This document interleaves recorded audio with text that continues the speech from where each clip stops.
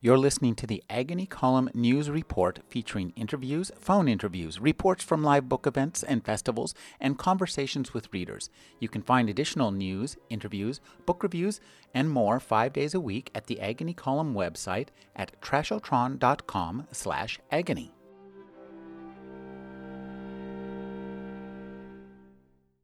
I was still getting over being dead. And let me tell you, that's a comeback.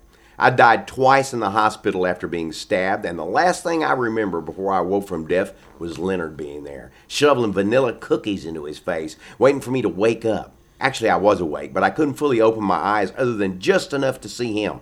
I repeatedly felt as if I were drifting away on a slow boat to nowhere with a stick up my weenie. That turned out to be a catheter, but it felt like a stick, a big one.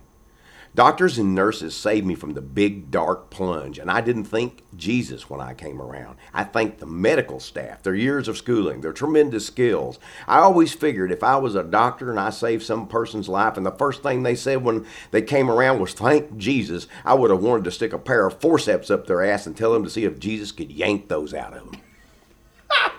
Thank you, Joe. You're welcome. You always have a fabulous way with beginning the book. I'm thinking of the beginning of The Drive-In, which is one of my all-time favorites. Thank you. Just recently, I was a few years ago when you get the whole annotated Drive-In. Do you think you'll ever return to that world? I don't know. Once in a while I've thought about doing a short story or two that related to other people in the Drive-In, but I've also thought about an anthology in which I had a number of other writers talk about events inside the first novel, because we don't see everything that's going on, but there are other things happening. So I thought that might be cool. I could write a story and then I could pick a handful of writers to do it. Wow, what fun. That would be great, wouldn't it? Now, The Matter at Hand, Rusty Puppy, it's the latest Hap and Leonard novel. Correct. You've been stirring those waters for about 30 years now, I think. Yeah, at least it was the first one came out in 1990, I believe, and it was written in 1989, which is why, like when they do the television series, they have it happen in 88, 89, because it was during that era that the books were forming, even though they first appeared in 1990. So they've turned what I was writing that was contemporary at that time into now a historical. That's scary. But I think that having that historical distance gives it a heft that a contemporary mystery doesn't Agreed. have. I think there are people who write of their time and other people who write about their time. And you don't always know what's what, because something can be really hip and just be at the very top of the reader's list at that era when it's written, and then 10 years later it seems to have just been about this and that of its time, a book produced of its time but not about its time. If you read Raymond Chandler, The Big Sleep, Farewell My Lovely, all of his work, even though it took place in the past, and you read it now and you, of course, feel the historical aspect of it, it seems that it has a current energy. And there are other writers that I read that I liked a whole lot, but if you pick them up now, and even though they are doing the same thing that Chandler did, they're displaying the era in which they exist, they don't feel the same. They don't have that timeless quality. And that's a unique thing. And you never know if you're doing that yourself. You just write and hope. But I just think that, we're talking about the 80s and stuff. I happen to think, historically, you never know. You never know. Well, I think, speaking of history, I think when you have inhabited characters, as long as you've inhabited Hap and Leonard, and kept their world as close to our world as you have done with Hap and Leonard, right, you end up with a book like Rusty Puppy, which has a super contemporary aspect to it. And I don't get the feeling that this is an issue book. This is not a book ripped from the headlines. It's a book ripped from your heart. That's exactly right. You pinned it. Because a lot of people ask me, did you do it just because of these events going on? I thought, no, not really, because these events went on before, especially in small towns and dark cities, as well as the North and the South. But the South had its own specific kind of racism. And I think that when I started writing it, I was digging into the past, but I was also, without really thinking about it, tapping into the contemporary events. Let's catch people up. Right. These are mysteries set in East Texas. Right. This is not this is a separate part of Texas. Tell us about how Texas is divvied up. Yeah, they call us as being behind the pine curtain, and there's a certain truth to that. But East Texas is not like anybody envisions it that's never been there or hasn't lived in Texas. It's not dry. It's not there are no buttes, there are no deserts, there are no mountains. It's a green wooded bottomland with lots of water, and it's humid. It's a tropical climate. It would be more akin to Louisiana or Arkansas or Tennessee in the way it looks, except it's not mountainous like parts of Arkansas and Tennessee. But it also has a different culture in that the Southwest collides with Southern. And the old Southern Gothic feel is in East Texas. We have alligators, snakes, that sort of thing. And one of the reasons when they filmed the TV series, they filmed it in Baton Rouge, was they couldn't get the tax credits in Texas, but Baton Rouge in that area looks a whole lot like East Texas. Probably a little more swampy, but not a lot of difference. The same kind of geography, the same kind of animals, birds, and snakes, and all that. So in appearance, it's very, very different. And in culture, it's very, very different because you have a collision of white, black, and sort of Cajun culture. And now in more modern East Texas, you're beginning having more Hispanic and Asian culture as two overlapping and folding inside. So it's a unique place. Living up to the American melting pot. Yeah, it is, and some ways against their intent, because it was a very racist area when I was growing up, and they had a thing where black people knew their place and women knew their place, and gays better not even speak. And people talk about nostalgia, like, oh, the good old days. Well, the good old days were pretty good if you were white and had money, and but if you were black or any other race that was darker skinned or just different, if you were gay, your life was not that. And women, I mean, good grief, women were treated terribly, and they were in service to the man in any kind of way, not only sexually, but they did the cooking and the cleaning, and they didn't argue, and people would talk. Once in a while, I have to correct my wife, meaning that they hit them. And that was a 50s, 60s culture, not just in the South, but of a more, I guess, a nasty brand, in my view, in the South. But I saw all of that change, and it's there. But there are still tentacles of the past that just won't let go. And as the future moves, forward, those tentacles just keep stretching. I keep thinking that they'll snap, but they still exist. Though, of course, things are far better than they were in the 50s and 60s for minorities in general, everywhere here. It's the inverse of William Gibson's old thought that the future has arrived. It's just not evenly distributed. The past has departed. It just hasn't departed all the way. Yeah, right. Yeah, what is it that Faulkner said? Some words to the effect, the past is not dead. It's not even the past. There's so Faulkner was inverting Gibson long before. Yeah, he was. How interesting. And Flannery O'Connor used to say, "I know weird when I see it," and I think that's sort of the difference. And the South still, it has a deep well of tradition and like water running under the surface. And some of that water is clean and clear and wonderful to taste. And some of it is just full of sewage. There's like two rivers that run together. And unfortunately, they sometimes run together before they can be clarified, or cleaned up a little. Now, Hap and Leonard grew up, I'm guessing, around the same time in the same way you did. So they did. So talk about Hap and Leonard's youth and your youth. We get a little flash of Hap and Leonard's youth in this book. Right. Well, you do. In Rusty Puppy you do, and you also get it in Blood and Lemonade in a greater degree because it's about the young Hap and about the young Leonard and Hap's dad and mother and so on. But Hap, like me, was born in the 50s and went through the 60s and that volatile time, and then the early 70s, which were when the sort of lovey-dovey, hippy-dippy aspect of it had sort of begun to go south, and drugs and despair and disappointment had begun to creep in, and the war had changed everybody. The war, not World War II, but the Vietnam War had begun to change people, and the old guard from the World War II who had saved the world were now dealing with their kids from the Vietnam War who didn't know what it was about. And it wasn't about anything, in my view, unfortunately, besides commerce and the idea that anybody that embraced the word communism somehow had to be chased down and killed, no matter how many other people were killed, how much debris was left in their wake, and it was a terrible war. And I was a Vietnam War resistor. I refused to go. I was drafted, allowed myself to be drafted.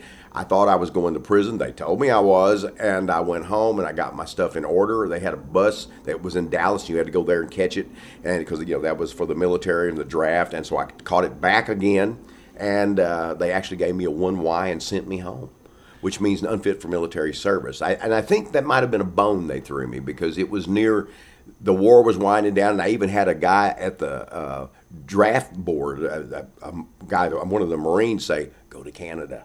And I said, "No, I'm not running. I don't believe in that. I'm not, it's strictly speaking, a conscientious objector, in that I would have fought in World War II. I would have believed in that war with even the problematic aspects of it. So I wouldn't do that either. So I just decided I was going to prison. And I think that also I think they felt I meant what I said and that I was honorable. And, so that helped. So I didn't go. But Hap and Leonard's just the opposite. Like my brother, he went to war and was, had some medals of war hero and so on, So they're different. But yet they both have a core of solid belief, because they both watch The Lone Ranger. I don't really ever say that, but that is true. They believe those things. And that's what changed me so much and hurt me so bad, because I believed that with The Lone Ranger, that you did what was right because it was right, not because it was profitable or anything like that. And so I had these guys just sort of have my background and the background of people I knew during that era, and I've moved them forward, although I quit aging them as fast as me, because there would be 8 years between books or 4 years between books. So though I don't try to match that up in the novels about what time it is, I move them forward a little more gradually, because I assumed they had adventures during the time I wasn't writing about them. I always say Hap's better looking than me, but I'm smarter. Well, I'd have to say that you're both great writers. And I think that one of the things that we like about these books is your sense of humor. And I can't imagine how it is you manage to make me laugh till I cry many times during any one of these novels. How do you get a hold of this kind of sense of smartass that really drives these books? That's East Texas. And I think, especially old East Texas, when I was growing up, everybody was a smart ass. Everybody, that's how you kind of defended yourself. And I think, too, that it grew out of a tradition of a certain amount of a lack of education, where people wanted to be able to, like my father couldn't read or write, for example, but they wanted to be able to express themselves. So they would find these powerful metaphors and similes and just smart remarks. And it comes out of a Southern and Southwestern tradition, like Mark Twain. Absolutely. I really enjoyed the way that you laid out the crime in this novel, and I think you do a good job of creating crimes that are both offer you opportunities for humor, but also opportunities for real chills. There's an edge of the horror genre in all of your crime fiction. I think that's true. I grew up loving the fantastic when I was a kid, and I still do. But the first things I read were comic books, and a lot of that was fantastic. And, of course, I was reading early on superheroes or Batman, who in his own way is a superhero, even though he doesn't possess powers. And those people at that time in the 50s also formed who I was, like the Lone Ranger. They did things because they were right. They did things because they were good. They did things because they were positive. They tried to say, look, it doesn't matter who you are, the color of your skin, all this stuff. Now, in the 40s, they were certainly using all kinds of stereotypes. But in the 50s and the early 60s, there was this idea about change and about all of these fair play. And then as I got older, I saw that these things weren't really happening, not in the same way that I wanted. But those elements of that, plus the elements of horror that were in Batman from time to time, and certainly in the science fictional comics and some of the weird comics that came along a little later, affected my interest and led me to horror fiction, which led me to putting that into the books, along with a combination of majoring in anthropology and dropping out, but I got interested in how people think and how cultures work. And all of that began to just kind of bleed together. So you have the horror, but you also have that cultural aspect. And the political aspect, I'm sure, had to do with the fact of me growing up to my manhood in the 60s and dealing with all of these hypocritical situations. And I think that it stayed with me forever. I know that I wanted to write a book about the 60s from the first time I thought about writing, and I didn't know how to do it. So when I started writing Savage Season, I thought instead of writing it about the era, I'll write about how it affected someone like me from that era. That's a long way around it, but no, that's a fascinating insight. But this reminds me too. Most people probably know you from your Hap and Leonard novels, but that's what, maybe a third of what your output? Probably. So you are a busy guy. You cannot stop yourself from writing. I walked into this room. You were working on the next Hap and Leonard novel. I think last week maybe you got at least one, maybe two ARCs of stuff coming out from Subterranean Press. That's right. I do. There was let's see. There's good grief, Cocoa Butternut. Cocoa Butternut. Hap and then it seemed not long ago, Dead on the Bones came out, and then we have a new we have a new Bubba Hotep prequel coming out, novel length. Wow, that's really weird, and that's one of those things when I just take a flyer. It's like watching cartoons for me. It's like going off into this area where I can talk about stuff that's just fun, that's just crazy, that's just off the wall. The kind of stuff I was influenced from Philip Jose Farmer and people like that. I remember reading those. I love Phil Farmer. I love Jose Farmer. When you read that stuff, and I think there's an old saying, one of my favorite sayings is that the golden age of science fiction is 15. Yeah, I heard 13, but the same 13? thing. Okay. Yeah. Well, I have been told recently that I retain most of my personality has not moved much past that 13 to 15-year age range. Well, it's funny. There are some of us, and you and I would be among that group, who for some reason not only enjoyed popular culture, but were deeply affected by popular culture to such an extent that when we wake up in the morning, at least that little aspect of our brain is exactly the same. Mm-hmm. And we have another part of it now that's more discerning, perhaps, but there's still that feeling that's what drives us and that's what pulls us forward, because popular culture reveals far more about who we are than self-conscious literary devices. That there are schools of thought in literary circles and in universities where creative writing is taught, and keep in mind I've taught it, so I'm as guilty as anyone else, but I think there's a difference in how popular fiction reflects who we are. A lot of it can be terrible, but there's still something there that touches the heart quicker than it touches, an exact fact. Unfortunately, that's starting to seep into our news. But it's a different way of thinking, and when it's done right, and I don't mean the news, but when it's done right, it opens this place in your head that's full of curiosity and wonder, and in fact, when it's done right, it makes you more of a skeptic because you know more about how things are created and how ideas are pushed forward for all of us to embrace or not. And popular fiction helps you understand what true falsehood is, and it reflects how we really feel.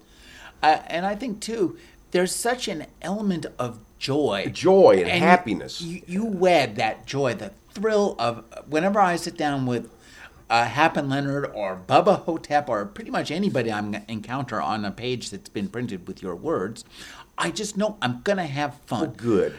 But also wedded to that fun is, as you said, the years of your experience being married, being living life, 21st century. Raising children. Yeah. All that stuff comes through, and it comes through with a bang. Yeah, That's what's really fun. Yeah, when I think when you do things tremendously self-conscious, they don't work really well. Mm-hmm. But if you're tapped into your own life and you can express at least how you feel, and that doesn't necessarily mean that you have to do it literally. You can extrapolate from it. I mean, obviously, I haven't had the shootouts and the fistfights that Hap and Leonard have had, but there is, at the bottom of who they are, is either me or my own experience or the experiences of people I know. And I think that's what gives it that reality feeling, even when it's absurd.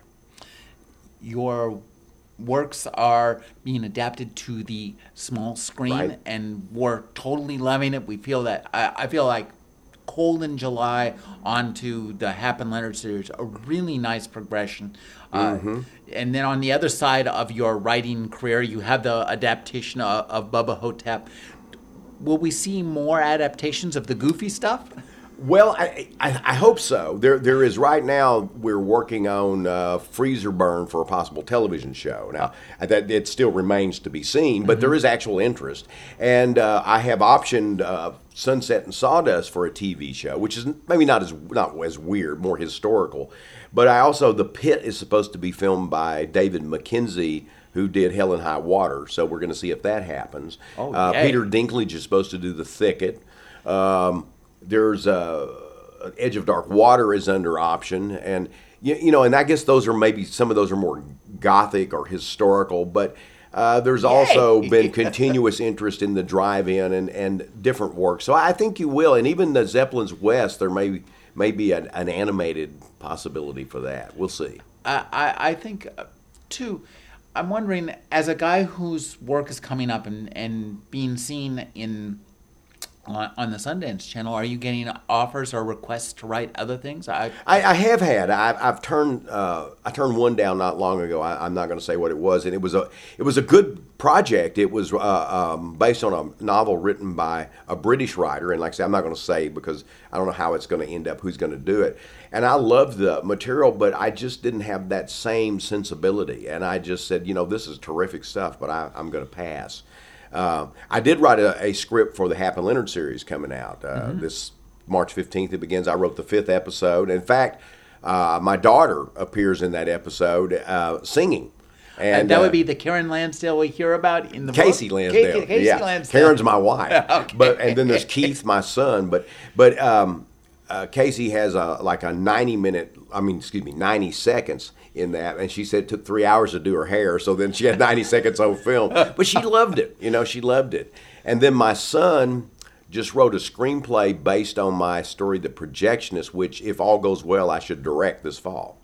Wow, sounds great. And you co-wrote a novella with your son. I wrote with John, I think was my brother. I wrote with him, and I wrote a novella with my daughter, Casey. Really? My son and I also have done some comics together, and he's doing graphic novels now. And my wife handles all of this and controls this all. She kind of pushes the hockey puck back into play when it goes out. One of the things that's always fun in genre fiction is name checking, and you don't that's something you've never exactly done, but there's somebody I have to call attention to. Right. Your tribute to Anne Rice in this book is, I think, it's so hysterical and really fun. So talk about have you met Anne Rice? I don't remember having a tribute to her. I'm sorry. Oh, okay. Yeah. Well, there's a 400-year-old vampire. Oh, midget. yeah. No, you're right. You're right. Yes. No, that wasn't. It was the idea that she had in her novel, but I certainly didn't think of it beyond just the idea of it. But I thought Leonard would have thought of that. That he might. And I think Leonard, he's a reader, but he probably would have saw the movie. And I think that made him think. So yeah, I guess that is a tribute to her. That one of my favorite characters I ever came up with was Reba. I just love Reba. She appears briefly in the next book, but very briefly. But I may bring her back in other future pieces. But I just loved her because I actually know I've met that person. That someone very much like just tickled the hell out of me, just saucy and opinionated and tough. Now, this book also has such a nice setting. You take us outside of Laborde, Texas. So, and you're kind of creating your own landscape here. Yeah. Are these based on places where you live? live? They are. The Laborde is kind of a combination of Nacogdoches, Gladewater a little bit, and Tyler a little bit. So I've invented this city that's maybe not quite as big as Tyler, but bigger than Nacogdoches. But it has all these outlying areas like Nacogdoches, Tyler, all these places do have. And Laborde is something I invented first in Cold in July, because that character, the main character there, lived in Laborde. And Laborde comes up in Hot in December, which is a novella I had. It came out a couple of years ago. And so I have kind of invented that town. And the Camp Rapture is another town that's based on some of the sawmill towns around East Texas that have played out or puttered out, I guess, so to speak. But I sort of combined a number of them.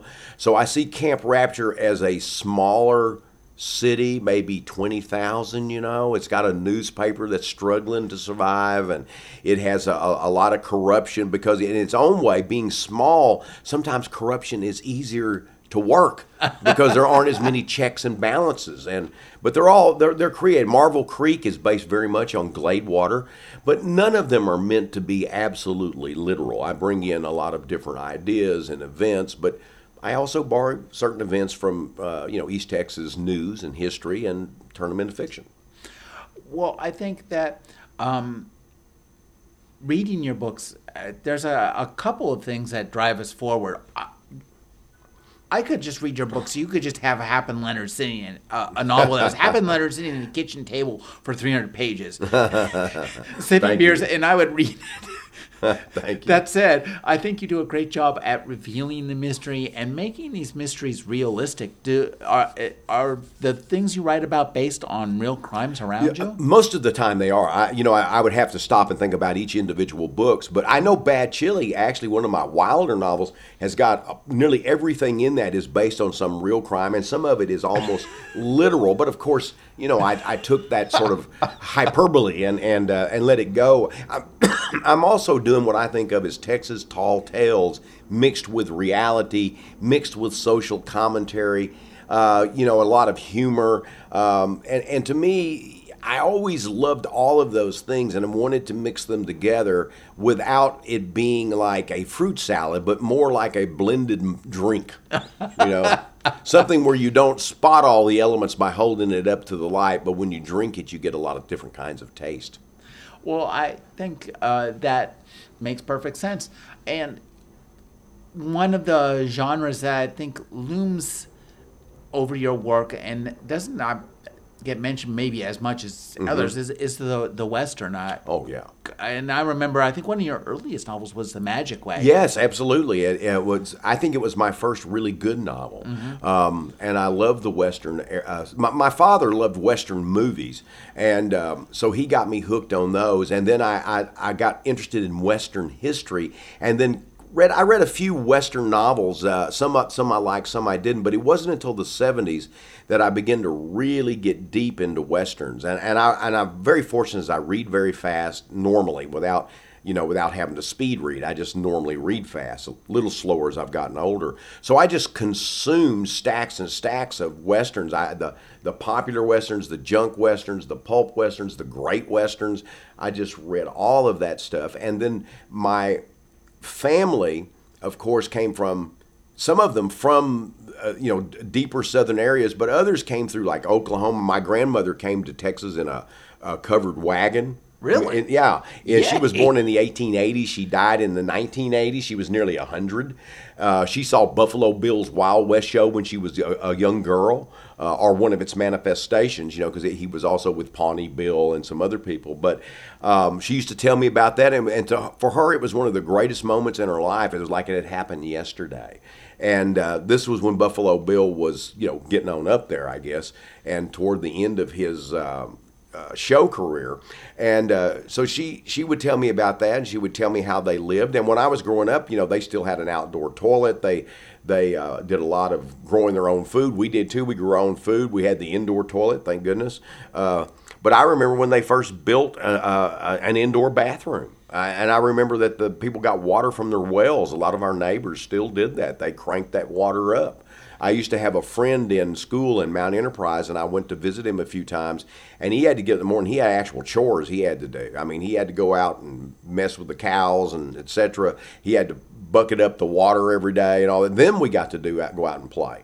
But he would spend a couple hours, on a weekend, on a Saturday, doing all these chores. And a lot of the people I grew up with were of that rural tradition that were either still on the fringe of that kind of living, or they had lived that. My father's people were sharecroppers, and my father had done sharecropping. He'd had a tough life. He was an amazing person.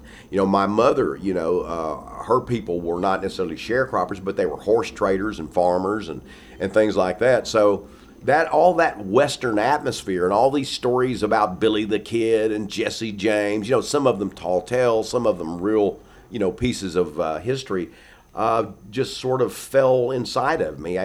We used to have a thing where we would go over and visit my grandmother on a Sunday, and we would sit out under a big old tree in their yard. I think it was an oak.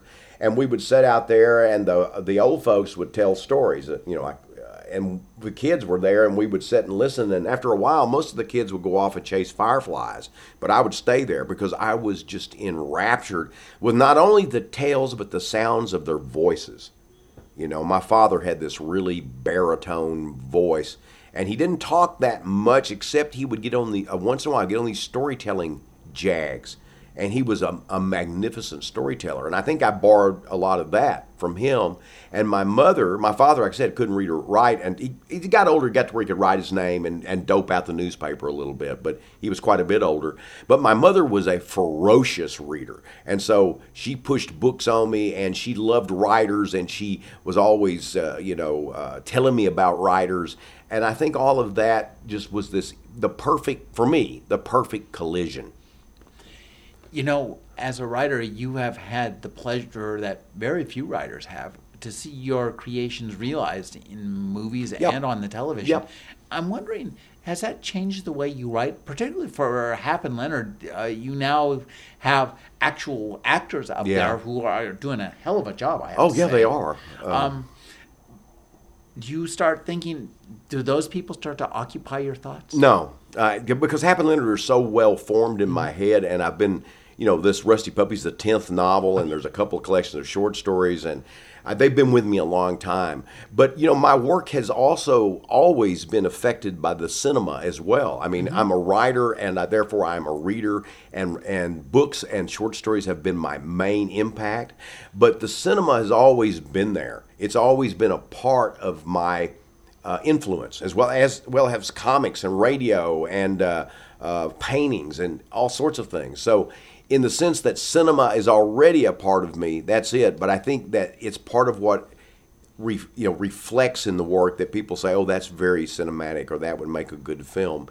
Some of it, I think, sounds like it would make a good film until you begin to investigate. Somewhat like Ray Bradbury, is that it sounds good in the head and becomes visual, but coming out of somebody's mouth maybe not in some cases, or maybe some scenes are just so visual that actually they can't be captured because it's visualization as reflected by internalization. Somebody sees it, and how you see it inside is actually more magnificent, That's the power of the reading experience. It is. But, like I said, I love film, too, and I'm excited about the film adaptations. James Purefoy, Michael K. Williams do a great job as Hap and Leonard. And the new season, I've seen the first 2 episodes. They're terrific. I'm going out to Santa Fe for George Martin's little theater he has out there called the Jean Cocteau. And they're going to show the first episode of Hap and Leonard, and we'll do some I think we'll film that and talk about it a little bit there. Try to push it. Sounds like a lot of fun. Yeah. As I was reading this book, I was thinking that your sense of America is really, really interesting. You do a great job at bringing out America so well in this book. I read this book and I think, what are Hap and Leonard thinking now? What are they arguing about right now? And I just kind of makes my head explode. How close are you going to hew to modern times? Well, I've always tried to bring contemporary issues in without doing it consciously. Right. I mean, I know it's going to happen. It's like there's an old story, and I don't know if it's true, and it may be apocryphal, but it was told that Theodore Sturgeon, who was a great science fiction writer, as well as other things, but certainly one of our very greats, was talking to the editor Gold, H.L. Gold, and he said, I want to say something about this McCarthyism going on. And I try to sit down and I try to write and nothing happens. And I don't know how to approach it. And the editor said to him, he said, well, Ted, and this is, what I remember. It really doesn't matter the exactness of it. But he said, why don't you write this story? It opens like, you're standing on your character standing on the corner, and a bus pulls up, and a door comes open, and a beautiful young woman comes down, and she walks off, and he absentmindedly begins to follow her. And then he stopped there, and he said, so just go home and start it like that, and you'll get it. And Sturgeon said, what? What? But then he went home and he realized what he was getting at is that if something means something to you, if it's important to you, if it's become ingrained in you, that it will express itself in what you write if you allow yourself to be a conduit. And that's what I do, and so I never take a lot of references to the immediate, although I do some pop, but I don't do too many because I don't want to, date the book too much. But on the other hand, I think many of the things that are discussed are things that would have fit 20 years ago, and unfortunately, the bad things that may fit 20 years from now. Let's see. There's a certain timelessness to crime fiction Yeah. because you know what? If you're looking for a job that's going to be there, was there in the past and will be there in the future, crime writer is Yeah. right up there. That's just right. lagging just behind criminal and cop. Well, it's right. It's like one of those things is that a lot of people don't realize that the one reason so fewer jobs are available is that the jobs they've been doing, and it's not really the politics that's killed them. It's not the Democrats or the Republicans. It's technology. Oh, Technology is going at such a rate. I mean, eventually, with these cars, these self-driving cars, there goes the trucking industry, the taxi industry, and Uber drivers. I mean, think about how many people are suddenly out of work.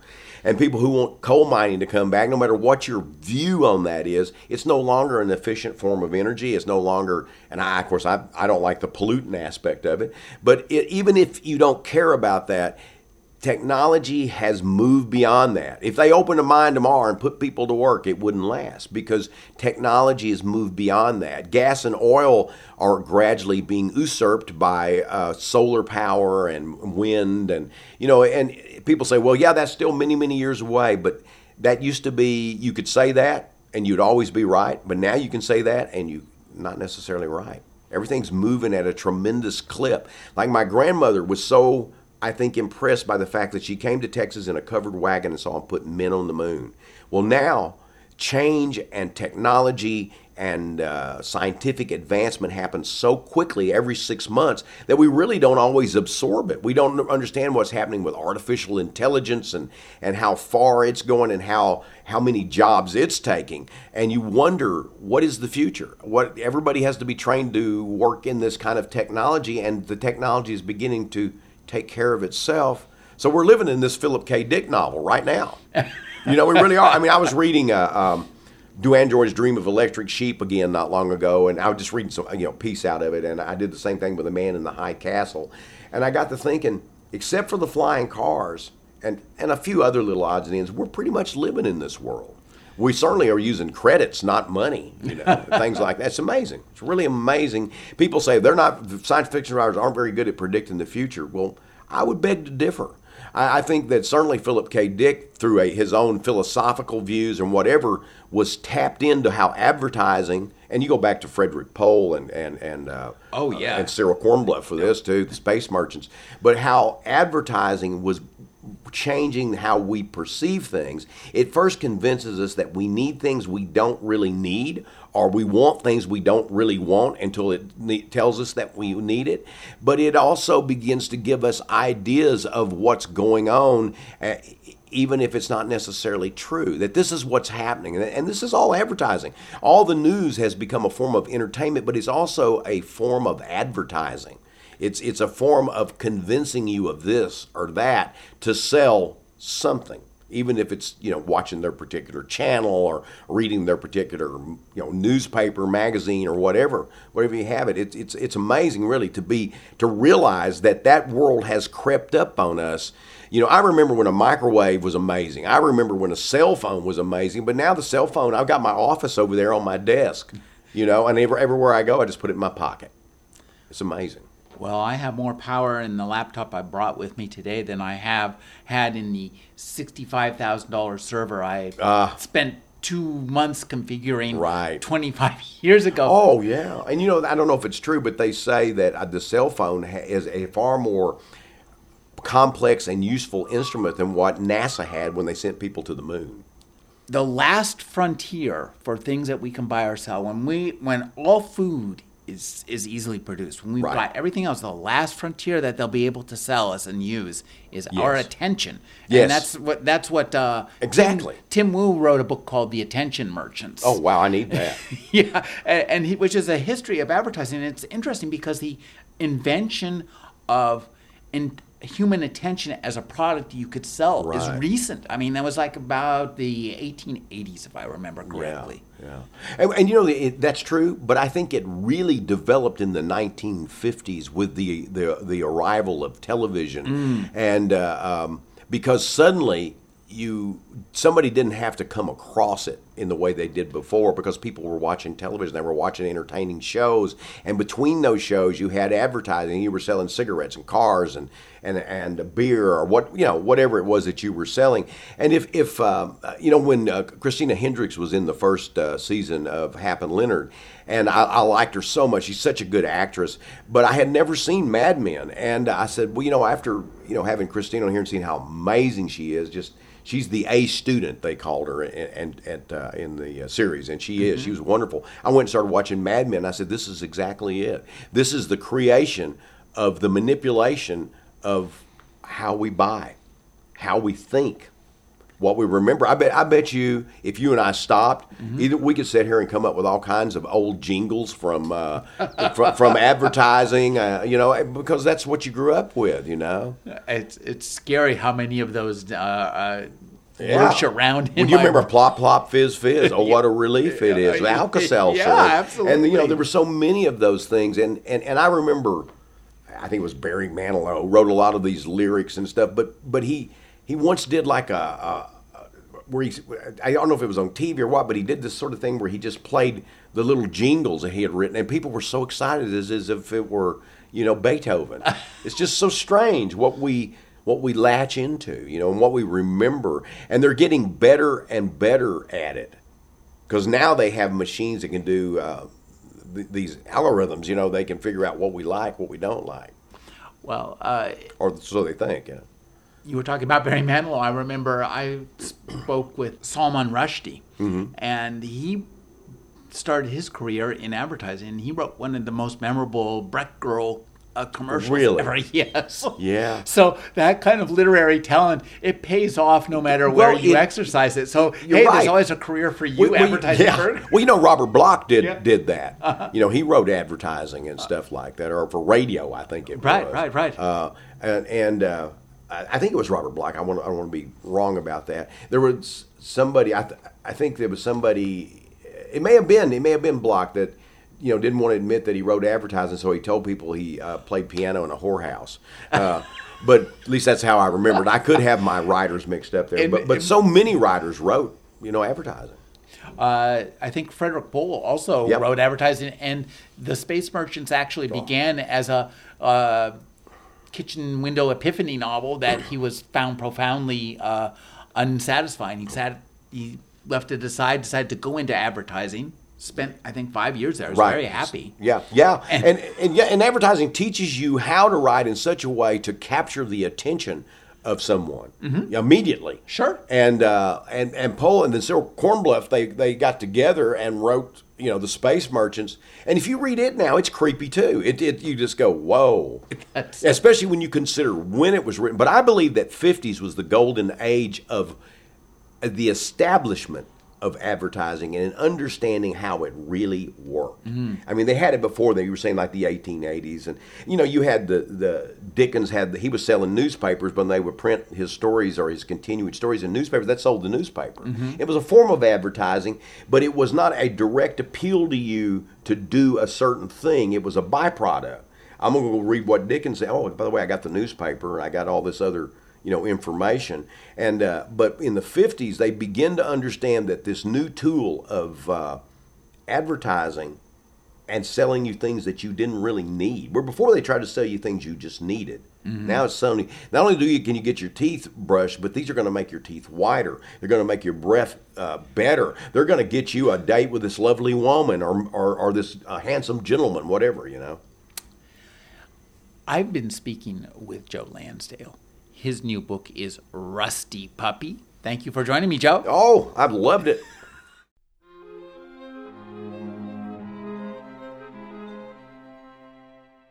You're listening to the Agony Column News Report featuring interviews, phone interviews, reports from live book events and festivals, and conversations with readers. You can find additional news, interviews, book reviews, and more 5 days a week at the Agony Column website at trashotron.com/agony.